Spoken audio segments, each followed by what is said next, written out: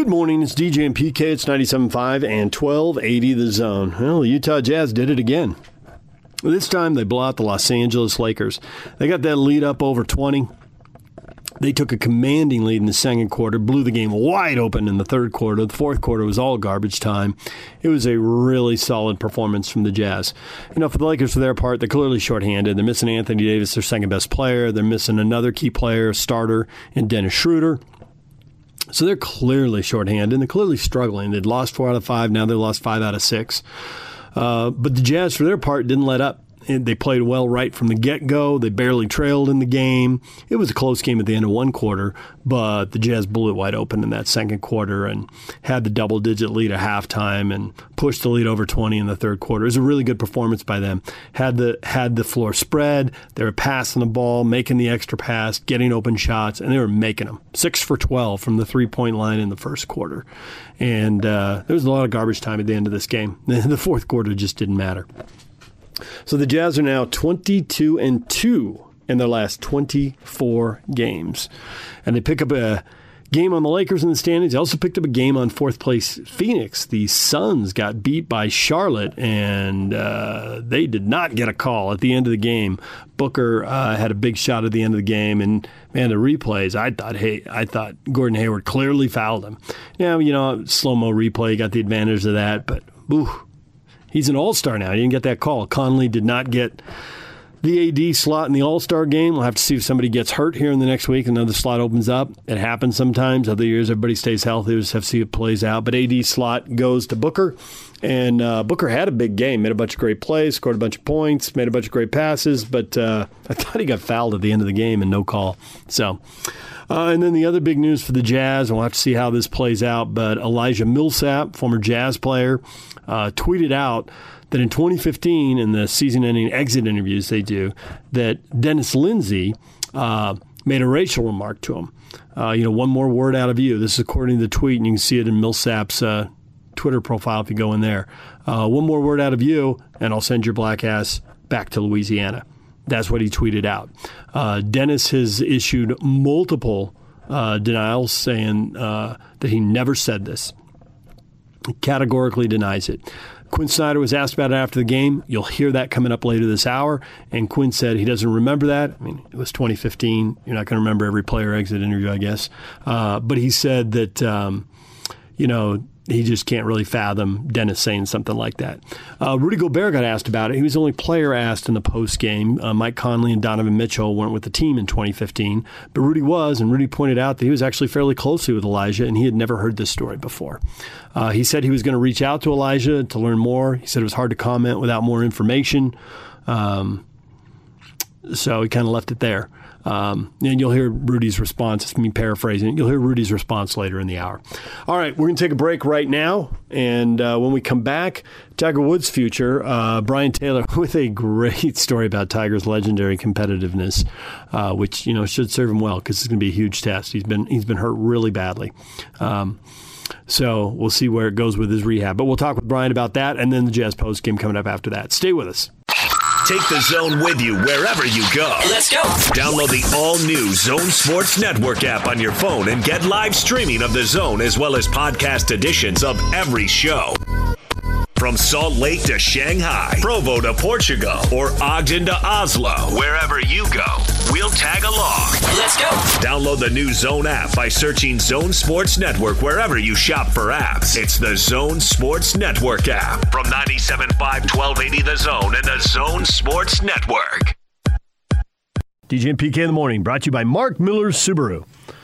Time to welcome in Brian Taylor. You hear him on Real Golf Radio every Saturday morning here on the Zone Sports Network. BT, good morning. Good morning, guys. We usually talk to you around the majors, and we will do that with the Masters coming up, but major golf news here with Tiger Woods and the one-car wreck.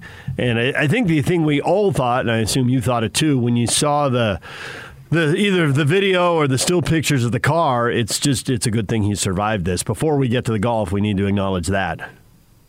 Without a doubt. It's always disturbing to hear news like this. We've heard of Tiger Woods, news of involving traffic incidents in the past, and it's it's always an unnerving thing. I mean, one day you're you're hosting a tournament on the PGA Tour and doing an interview with Jim Nantz talking about hoping to come back and be ready for the Masters. And the next thing, you hear about a car accident that is severe and that he's in surgery and you don't know, right? And looking at the wreckage, I think the LA County deputy said it best. It's a sort of a marvel of modern vehicle safety features that allow someone to survive a crash that otherwise would have been fatal.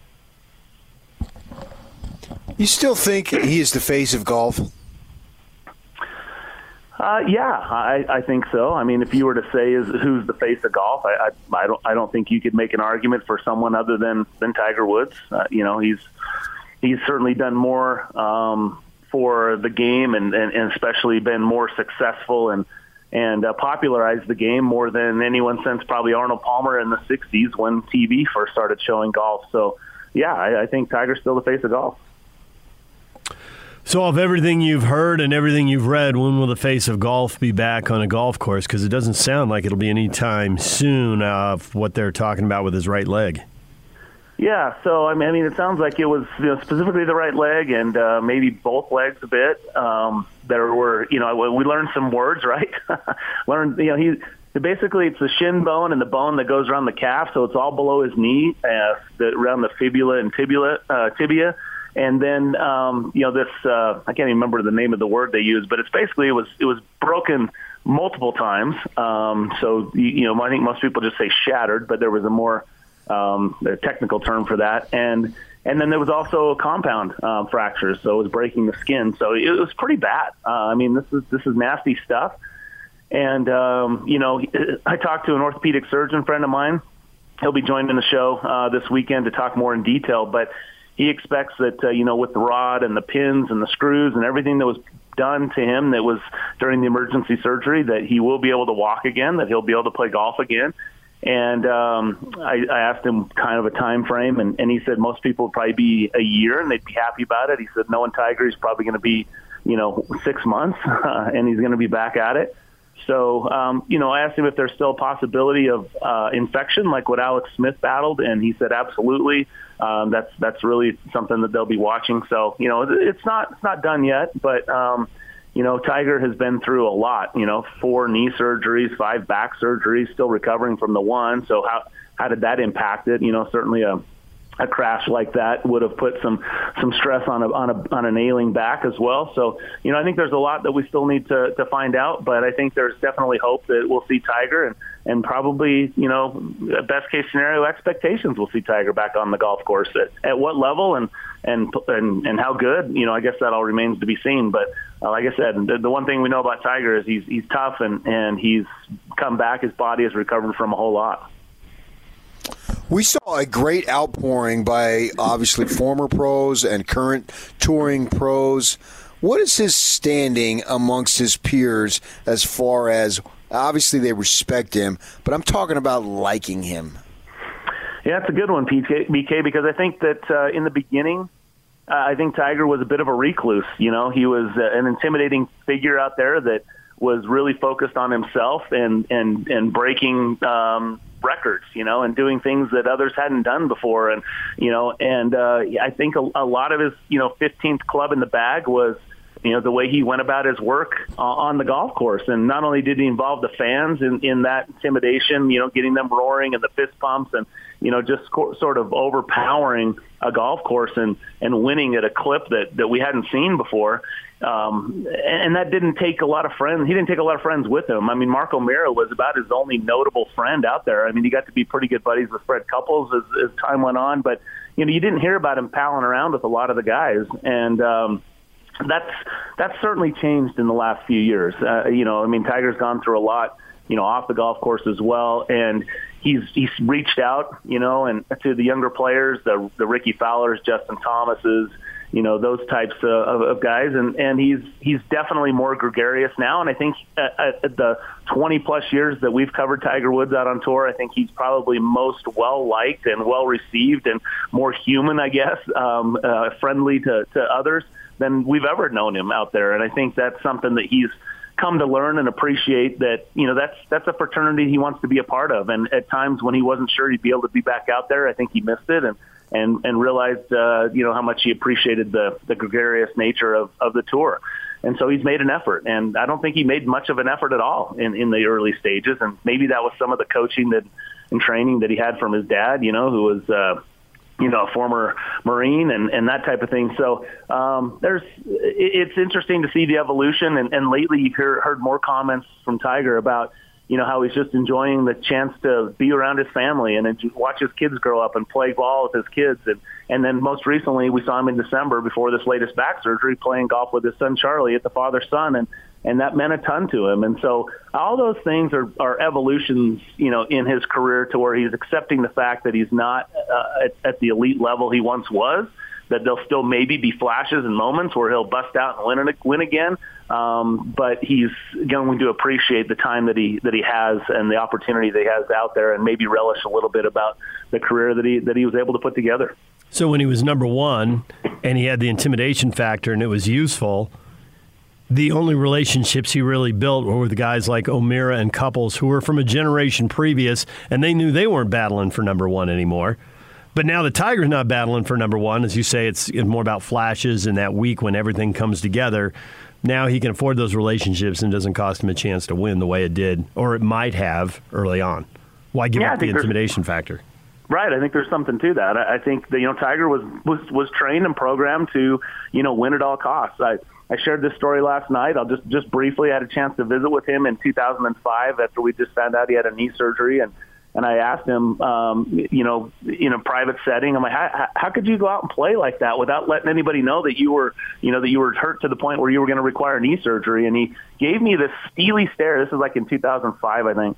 He gave me this steely stare, and he says, never let your competition know you're hurt. To hell with them. And I was like, whoa, I'm just asking the question. I'm not one of your. It literally was like a death stare, and I just caught a little glimpse of that killer instinct that Tiger had, and I remember kind of chuckling to Bob later, like, Phil Mickelson doesn't have that, and that was they were the two rivals back in the day, and anyway, it was just interesting. It was a little brief insight, and I can't claim to have a lot, but that was one of those little brief insights to what I saw out of a competitor that just wanted to win at all costs, and I think that was Tiger for most of his career. All right, an uncomfortable question: does Tony Finau have that? That is an uncomfortable question. I mean, Tony is way nicer than Tiger. Let's just say it, right? I mean, right, Tony is a go ahead. No, I'm agreeing with you. I agree with you, Brian. Yeah. Yeah, he is like it'd be tough to find a nicer guy in or out of sports than Tony Finau, and genuine, not just when the cameras are on or anything. Genuine. Does he have the ability to just step on a guy's throat? I think that's something that we debate. I have no question that he has that burning inside him.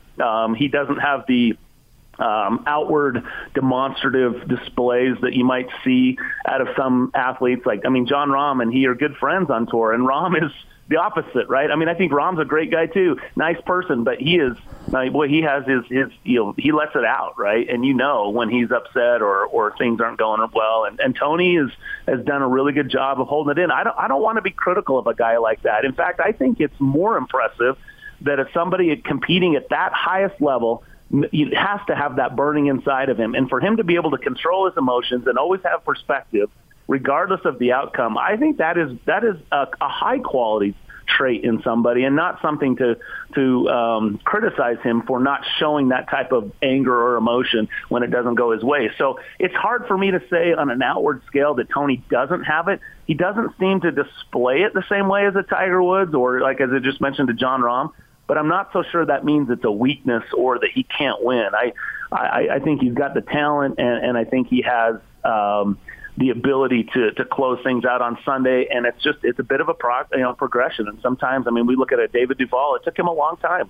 It took Phil a long time to win majors, even though he was winning other tournaments at a high clip. So we'll see. I guess I'm not ready to say he doesn't have that. I will say that I don't think very many people have what Tiger had. or has. I think that's pretty unique and comes, Tiger's a once in a generational type of athlete, for our sport. And I don't think comparing anything of Tiger to anybody in particular is probably a fair comparison. Well, I'd agree with that last point. I would say there's absolutely no chance that Tony Finau has what Tiger has. It's not even remotely close. But to your point, so few people have what Tiger has. I mean, it's literally a handful across multiple sports. So I'd take PK's question, but I'd phrase, does Tony have what, say, Phil has? Because while Phil pales in comparison to the attitude Tiger walked around with, Phil does have a little bit of that, and we see it even now when it's a fun event and they're mic'd up. Like, Phil's a world-class trash talker. So he's got a little bit of that, or he wouldn't pop off and say the stuff he does. The stuff he says is hilarious for PK and I sitting in front of our TVs watching it. It's like, okay, that's a funny line. But he's still got a little bit of that in a competitive times, and it did take him a while to win major championships and figure it out. So I guess the question is Tony on the path to win championships and figure it out? Maybe not win to the level Phil did, because Phil's still certainly a top 20 and maybe a top 10 golfer all time. But to get one or two majors and to get 10 tour wins, I guess that's the level I'm wondering if Tony can get to. Because I think he has the talent to get to that level, and he's still got the time to get to that level, but he's got to get going. And when he's standing over a putt like he stood over on the first playoff hole in L.A., you don't have to be a bad guy. You just got to make that putt. And if you make the putt, you win the tournament. You're spot on, right? I mean, he had about a 6.5 footer to close it out. And you know what? Great champions do that. They take it, they seize the moment, and they make it happen. Even Max Homa. So those are two guys that were in a playoff that were both searching for their second PGA Tour win. I don't think there's anyone out there that would suggest that Max Homa, who now has twice as many tour wins as Tony Finau, was the more superior golfer in that playoff. I think everyone recognizes Tony's talent and that they expected him to win. And so when he doesn't, it's tough, right? And so there's some things that he's going to have to learn. I mean, making that putt when you're given the opportunity. Max Homa missed a little bunny on the 72nd hole, or there wouldn't have even been a playoff. So, he was able to dig deep, come back, find a way, find a shot off of that tree, make a par, move on, and win. And those are the kind of things that Tony's still working through. I mean, clearly, he's got to be able to do that. But you can't knock the guy for shooting a tournament, weekly, the tournament low score for the week in the final round to chase him down and just not get it done. But when you're teeing off first in a playoff, hit the middle of the green, put the pressure on the guy behind you to have to hit the green on that par 3 instead of going at the flag and having to draw a little too much and finding the bunker short side. I mean, those are some things that you have to break that down and put that in your bag and figure out how to overcome those so that when you do get opportunities to win, let's go back to the Masters. He's in the final group. He's matching Tiger shot for shot till he gets to 12. And he hits a chip cut 9-iron to a right flag. And with that win, you do not cut to that flag on 12, to the Sunday flag. You don't do it. If you saw what Tiger did, he took it straight over the bunker. Those are some things that you just have to learn in certain situations, when to press and when not to press. So do I think he can get to 10 wins on tour and win three majors? I still do. Like you said, DJ, he's got time. He's got the talent. I think he just has to put that last little combination of, how to close out tournaments. And I think he definitely has it, and I expect him to do it.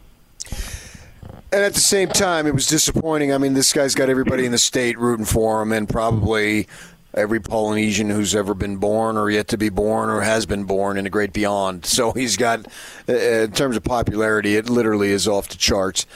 So with that in mind, he's not going to be defined by missing a putt at the LA Open, nor is he going to be defined by winning the LA Open. For him, as you say, there's much bigger stuff out there. So that's why I didn't really sweat it that he didn't make that putt. It's not like he doesn't want to win. I get all that. But the LA Open, it's nice to have. But you look at somebody like Koepka, who I brought up I think on Monday, that I think on the tour, he only has 8 wins. He's got some other wins in the European Tour and whatnot.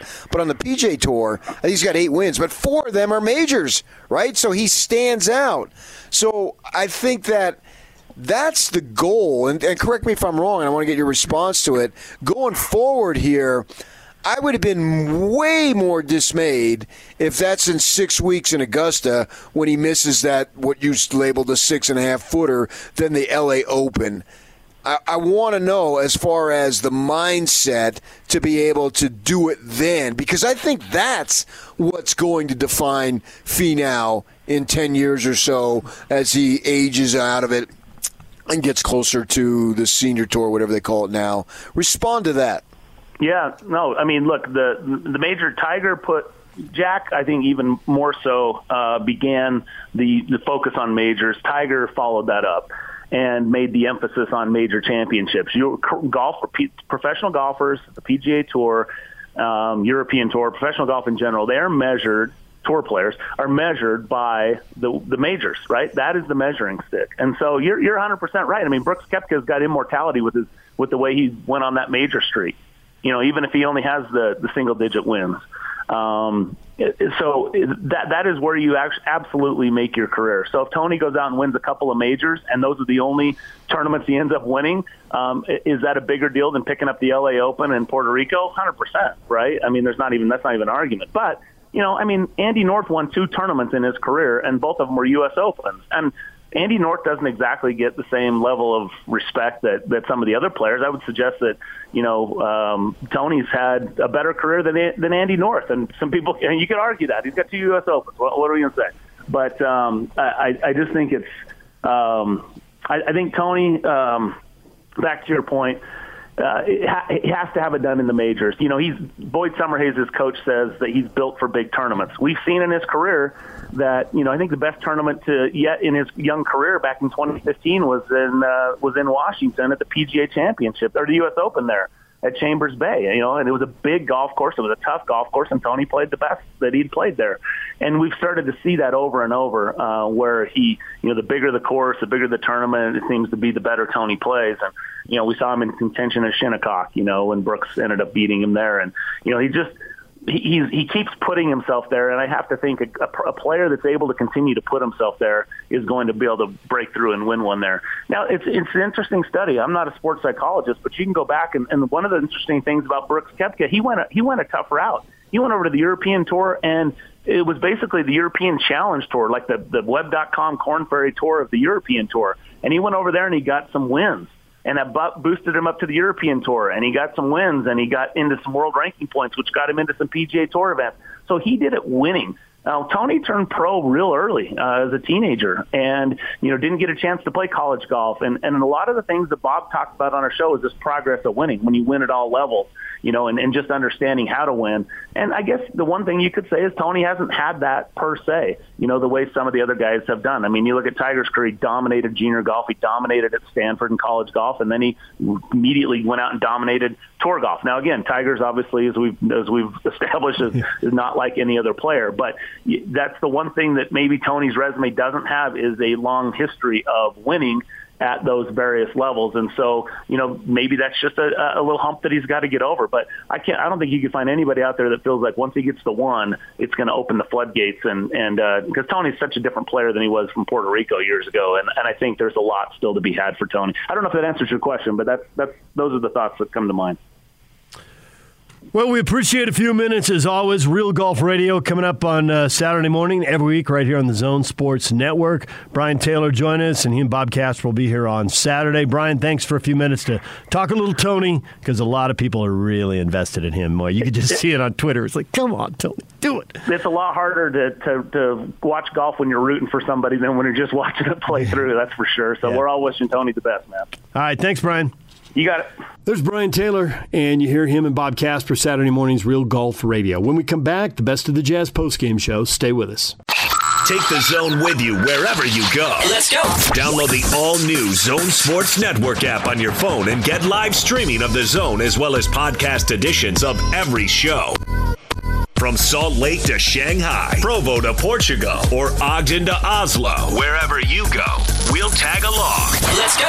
Download the new Zone app by searching Zone Sports Network wherever you shop for apps. It's the Zone Sports Network app from 97.5 1280 The Zone and the Zone Sports Network. Good morning, DJ and PK. It's time for the Best of the Jazz postgame show as the Jazz blow out the Lakers. Here's Jake Scott. It's your Jazz recap here on DJ and PK on 97.5 and 1280 The Zone. Jake Scott with you. Jazz beat the Lakers 114-89. They moved to 26-6 on the season. They are now 5 games better than the Lakers in the loss column. Quite the cushion as the second half schedule was released yesterday. But the Jazz really came out competitive game in the first quarter. The Jazz really poured it on in the second quarter, making a bunch of threes, and then basically ended the game in the third and obviously pulled away to a big-time victory in the fourth. The Jazz had 6 players in double figures. Donovan Mitchell and Mike Conley very close to triple-doubles. Donovan, 13 points, 10 boards, 8 assists. Mike Conley, 14 points, 8 boards, and 8 assists. So big-time win for the Utah Jazz. Let's get started with some post-game sound. Let's start with Jazz head coach Quinn Snyder. We'll get started with Tony Jones, The Athletic. Coach, is there anything that you guys can take away from this game long term? Obviously, they didn't have AD or Dennis. We're aware of that. They're the defending champs, one of the best teams in the league. And as I've said, our focus really, Tony, is just on trying to get better, no matter who we're playing against or what the situation. So those are the things that we want to try to take with us. Eric Walden, Salt Lake Tribune. Quinn, I apologize that this question isn't germane to tonight's game specifically, but I have to ask. Derek, excuse me 1 second. Derek, can you have him? Just a little. Post-game workouts. Okay. All right. Yeah, sorry, Quinn. This question isn't relevant to tonight's game specifically. Before the game, Elijah Millsap tweeted out an allegation that at his exit interview 6 years ago, Dennis issued a bigoted statement towards him in a meeting that you were present at, threatening to, quote, send his black ass back to Louisiana. I was just wondering if you recalled such an incident or what your comment was on that. Well, I think Dennis, addressed that. And honestly, I don't remember the conversation. But I'd be shocked if I can't fathom Dennis saying something like that. Kristen Kenny, Jazz TV. Coach Donovan's told us before that he doesn't think about if he's 1 of 11. He just focuses on doing other things to impact the game. We saw that tonight. How would you describe just the growth that you've seen from him? Well, first, I thought when you said 1 of 11, I thought you were going to say 1 of 14 or however many we have on our roster because, I think that's how he sees himself. And that goes to your question that Donovan's about trying to win. Obviously wanted to play well. There's lots of ways to play well. He's 2 assists short of a triple-double tonight. So if you want to look at the box score, I'm looking at 8 assists and 10 rebounds, more than I am, what he shot from the field. So I thought he did a lot of things tonight to help us win. He and Mike both, for those guys to have the kind of game that they did. Rarely do you have 2 players that are, that close to having a triple-double type night. We had that tonight. Ben Anderson, KSLSports.com. Quinn, when you think back on when you've played teams like the Warriors that had a really strong identity, why is it so hard when you know what they're going to do to prevent them from doing any of it? Because it seems like that's what teams are struggling with you. As the season goes on, first of all, we've had, obviously teams that have taken things away from us. I think, the thing that we've talked about is really to take what the defense gives us, so on any given night, the emphasis is on, guys reading the situation, reading coverages, And I think our team understands that. You know, there's games where Rudy and Fave spend the majority of the night rolling and running and offensive rebounding, and those things don't always show up in the stat sheet. And then there's other times when, you know, people are staying with shooters and those opportunities to score are there more for them. So, you know, I think the fact that we have, you know, a lot of guys that are capable of making plays, and that our team, you know, likes to play that way. You know, that's part of who we are and part of our identity. And hopefully we can do that, you know, regardless of what we're seeing. But obviously there's teams, there's excellent teams, excellent coaches in the league, and people are going to try to take things away. And, you know, we have to fight to try to get, you know, the things we want in the game. There's Quinn Snyder. His team wins over the Lakers 114-89. Did have some comments on a controversial tweet from Elijah Millsap that came out an hour before the game. I'm sure there'll be more conversation about that as the day goes forward. Dennis Lindsey denying he made those comments to Elijah Millsap. Quinn Snyder saying he does not specifically remember but cannot fathom Dennis Lindsey saying those things. Let's move on to the players. Let's now hear from Donovan Mitchell. All right, we'll start with Sarah Todd, Deseret News. Yep. Hey, Don, how bad did you want those last 2 assists tonight? I can honestly say that, you know, if it was meant to happen, it was meant to happen. I went out there, you know, just tried to make the play. Unfortunately, it didn't happen, but, you know, I was a little more aware of it this time than the Indiana game. I'll say that. Tony Jones, The Athletic. Donovan, was it important for you guys to without Anthony Davis and Donovan Mitchell, and Dennis Schroeder, to kind of build a margin for error, you know, just in terms of being able to win comfortably, you know, just for when those guys come back, because you know those games are going to be so close and so hotly contested? Yeah, I think, you know, you remember the Brooklyn game when KD was out. You know, obviously Kyrie played, but the biggest thing was, like, you know, the other guys on that team, you know, their level rose. You know, there's been a few instances where guys have been out and the guys, you know, levels just rise, you know, who don't necessarily get certain shots because they rightfully so go to Anthony Davis or Dennis Schroeder or whatever. So, you know, we came into this game like, look, we understand that, you know, they still have LeBron over there, but there's going to be guys, you know, whether it's Taylor Horton Tucker, Kuz, Caruso, like, guys are going to be more aggressive. So we just want to continue to keep the same mindset and focus as if they were out there. Because at the end of the day, you know, everybody's coming for us, you know, and I think the best thing about this game was we continue to keep our foot on the gas, you know, every step of the way.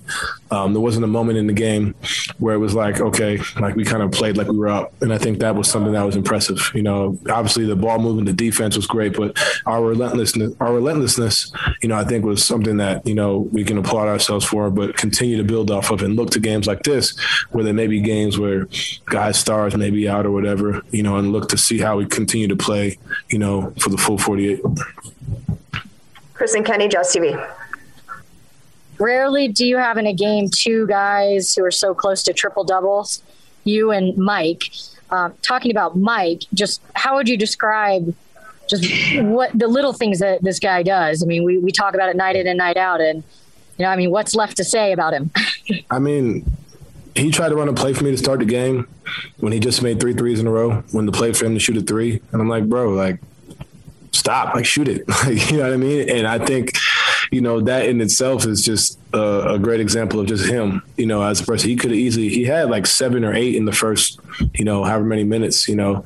And I told him, I said, you could have easily just went for 30, you know, but he said, you know, I'm going to do it his way, which is, you know, team basketball, team oriented. And, you know, when you have a guy like that, you know, that I can play alongside, and I sit next to him in the locker room, I talk to him all the time, whatever, you know, that just rubs off on not just me, but everybody, you know. And I think that's something that's really, really stands out, you know, because not a lot of guys are like that, you know. And I think for him to continue to play, you know, like himself, you know, regardless of, you know, the all-star thing, you know, he could have easily went out there and said, I'm going to shoot and show that I'm this, you know, and he continued to play his way and his basketball, which is helping the team. And, you know, that's just sense of maturity and, you know, selflessness. And I think that just stands out, you know, with Mike throughout his entire career. John Kuhn, AP.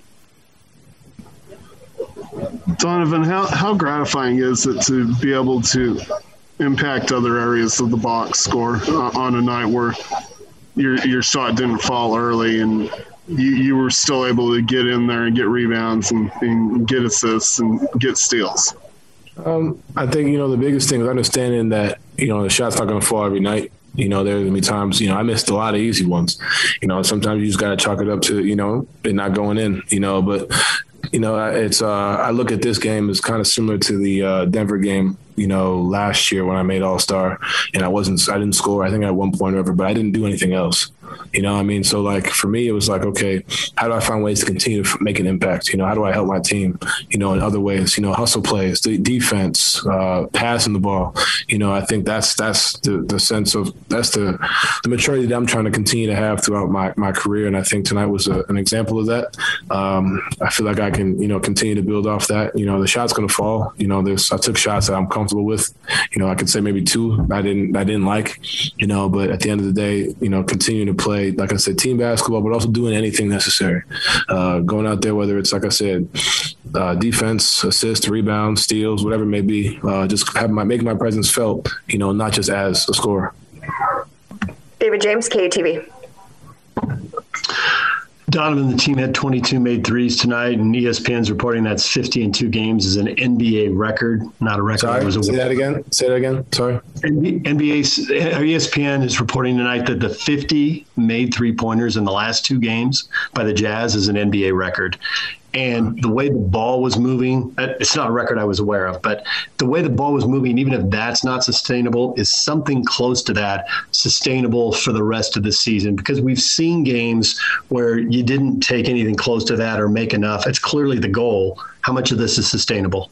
I think it is sustainable. I think the biggest thing is just the level of concentration. It's not always going to be 23s. It's not always going to be, 50 attempts or 40 attempts, but understanding that, take the looks when they're there. We passed up on a bunch too. That's the crazy part about that. I think understanding that teams are going to play, some teams are going to run us off the line. Some teams are going to play and scramble. Some teams are going to try and switch. Some teams are going to try and do all these different things. But the biggest thing is we have to remain consistent in what we do.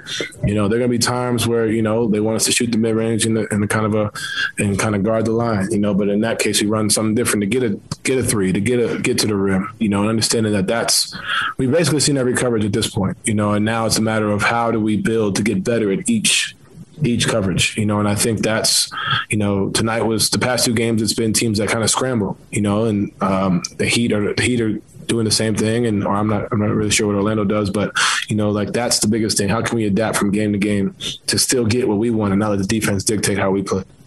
That was Donovan Mitchell, 13 points, 10 rebounds, 8 assists. Very close to a triple-double. Not Donovan's best shooting night, but still had a very nice night for him. Very unselfish, passing the ball very well. Let's now move on to Rudy Gobert. There's Rudy Gobert, 18 points on 8 of 12 shooting. Rudy also had 9 rebounds to go along with those 18 points. And really, the Lakers shifted their defensive focus in the second half. They hugged the three-point shooters, had a barrage hit on them in the first half, adjusted, and then Rudy feasted. Derek Favors did a nice job, too. He had 12 points and 7 boards coming in off the bench. Let's now hear from Mike Conley. We will get started with Eric Walden, Salt Lake Tribune. Hey, Mike. So Donovan told us a few minutes ago that they tried to run some early plays for you, and you kept trying to set him up instead, and he finally had to tell you to knock it off and shoot the ball. Just wondering, how you're feeling out there tonight, especially in the wake of, not making the All-Star game and kind of what that support from your teammates means. Yeah, it's real cool. Donovan is that kind of guy, Rudy, all those guys, we care about each other. They obviously know it was a tough day for me, as well as also something to celebrate for them. So, coming out tonight, I just, I honestly was just playing the way that I felt I've been playing, and just with a little bit more motivation, and it's unfortunate, but that's kind of how my career has been. And I'm thankful to have the teammates I have and the coaching staff and support around me to just, keep me locked in and focused on what we're doing. Andy Larson, Salt Lake Tribune. Yeah, Mike, just what was your reaction when you learned the All-Star bid, and then also, kind of getting passed over again with the commissioner's decision today? Man, it was tough. I really thought, this was the year. I've joked with the guys on the team that I blame them. We should have started the year 31-0. Maybe that would have gave me a better chance, but I don't know what else, what else to do. And I was telling them it's hard for us because a lot of these games we've played, we've won by, a lot, double digits. So, you're not normally playing late in the fourth quarter and stuff like that. So we're just, as far as statistics and things, like our team is that good right now, and we've got such balance across the board. And it's frustrating to not get 3 in, whether it's me, JC, or anybody who's deserving of it for what we're doing around the league right now. We're making history in so many different ways, and we should have been rewarded for that. I'm curious because you had a good situation in Memphis before, but you've been around the league enough that that not every team is that ball sharing and that kind of unselfish with it. How different is this situation than other situations you hear about in the league, and how unique is it really kind of from the inside? It's really unique. It's really unique to have the whole team buy in to an idea and to a style of play, into a team buying in on sacrificing for each other. And you've got a lot of guys on this team that can go and average 20 points a game for a season, but yet we see guys on a nightly basis. It could be JC one night, it could be Don, it could be Rudy, Boyan, Royce, anybody steps up to the plate, and for us to just kind of feed off of whoever it is that night is special, and we've really bought into being unselfish and getting excited for the next guy, and you don't find that rarely around the league. Since I've been around the league, do you find teams or go up against teams like that? Kristen Kenny, Jazz TV. I want to talk a little bit about Donovan on a night like tonight when he's struggling to find the net. He just never quits. He continues to play with so much force and does whatever it takes to help this team. What do you see there? What is that like to witness and be a part of that? Yeah, I mean, that's just growth, the growth of Donovan Mitchell, man. He's a guy that we count on a nightly basis to, do what he does and stay aggressive, and for him not to have his shot fall early in the game, but to continue to facilitate, continue to get rebounds, continue to play defense. All those things will take him a long way, because there's going to be games where he has a slow start and then ends up with 30 points and a game winner. So he has to keep that same aggressive mindset as he goes through this season in his career, and I think he's just getting better at it. There you go. Mike Conley, 14 points, 8 assists, 8 rebounds. And you can tell he's bummed. He didn't make the All-Star game. Thought he had a chance at it. Obviously is having a really nice year, and disappointed that he didn't get that. But still, you can tell he's appreciating playing on this team and having a great time doing it. Let's wrap things up with and hear from LeBron James. Okay. Mike Trudeau, please. Hey, LeBron. Frank was talking about the continuity of Utah and benefiting them, and I just wondered if you've seen them evolve on offense to the point where they're taking, I think, 7 more threes this year from last year, and if with the same roster and all that, how does that impact the way that you guys need to defend them? I think they came back with the same roster, but I think what I noticed more than anything is those guys they're fully healthy. I think Mike Conley is back to himself, fully healthy, moving. You can see the way he's moving out there on the floor. And it's trickled down to everybody else, So, they're playing some really good ball. It's a really good team. Yeah, Markieff was just talking about the kind of managing through mental fatigue and how that's been something that's important. This team needs to go through some struggles. Last year's team had the 4-game losing streak in December and then bounced back. You've talked about this extensively this year, but how do you lead through that way with teammates that are trying to find themselves and trying to do a little bit more with AD out?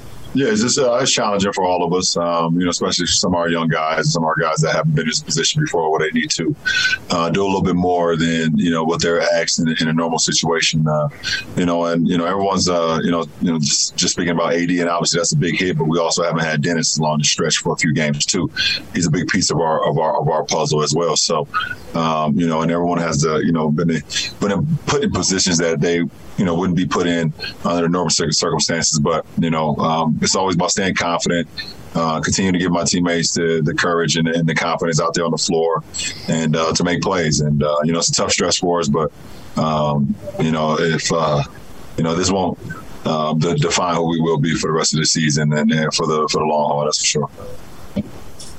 Okay, Kyle, please.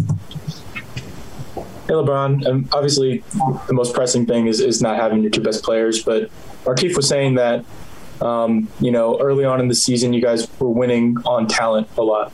Do you think that sort of the gap that you guys have and you're at full strength maybe is contributing a little bit to some of the struggles you're having now as a team mentally when you're trying to carry on without those guys?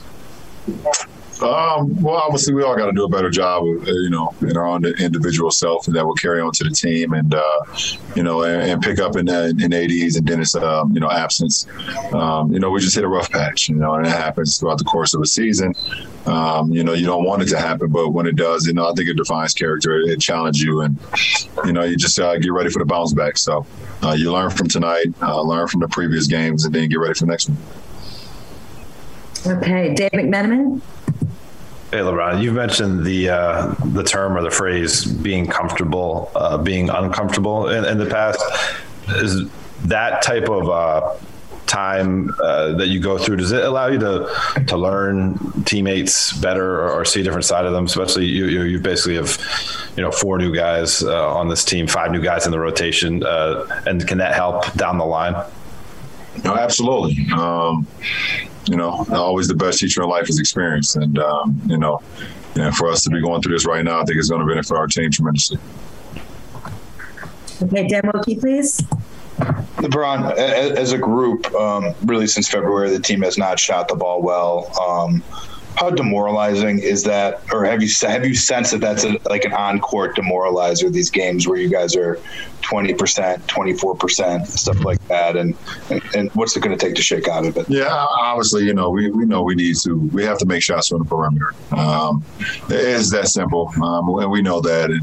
But we can't put more added pressure on ourselves. Like me personally, I know I haven't shot the ball as I did as the first 20 games of the season, but I haven't put more added pressure on myself because I know I put the work in. So, I hope my teammates do the same. Don't put too much added pressure on them, on themselves. When you put the work in, I think you live with the results. But, we have to make some shots from the exterior. We're really good in the paint. We do a good job with that, but, we're not making threes. We're not getting to the free throw line. And, it's been very difficult on our team, to score. Okay, we'll just do one last question. Sarah? Hey, LeBron, you mentioned that, experience is the best teacher. How much of this is just trying to repeat in the NBA? And is there anything you can take from those previous experiences trying to do that? No, I think every experience is its own challenge. I mean, you can always you can grab certain things from certain moments and things that, to that nature, things that you've had in your career and, different obstacles that you have. But, every year is its own challenge. And,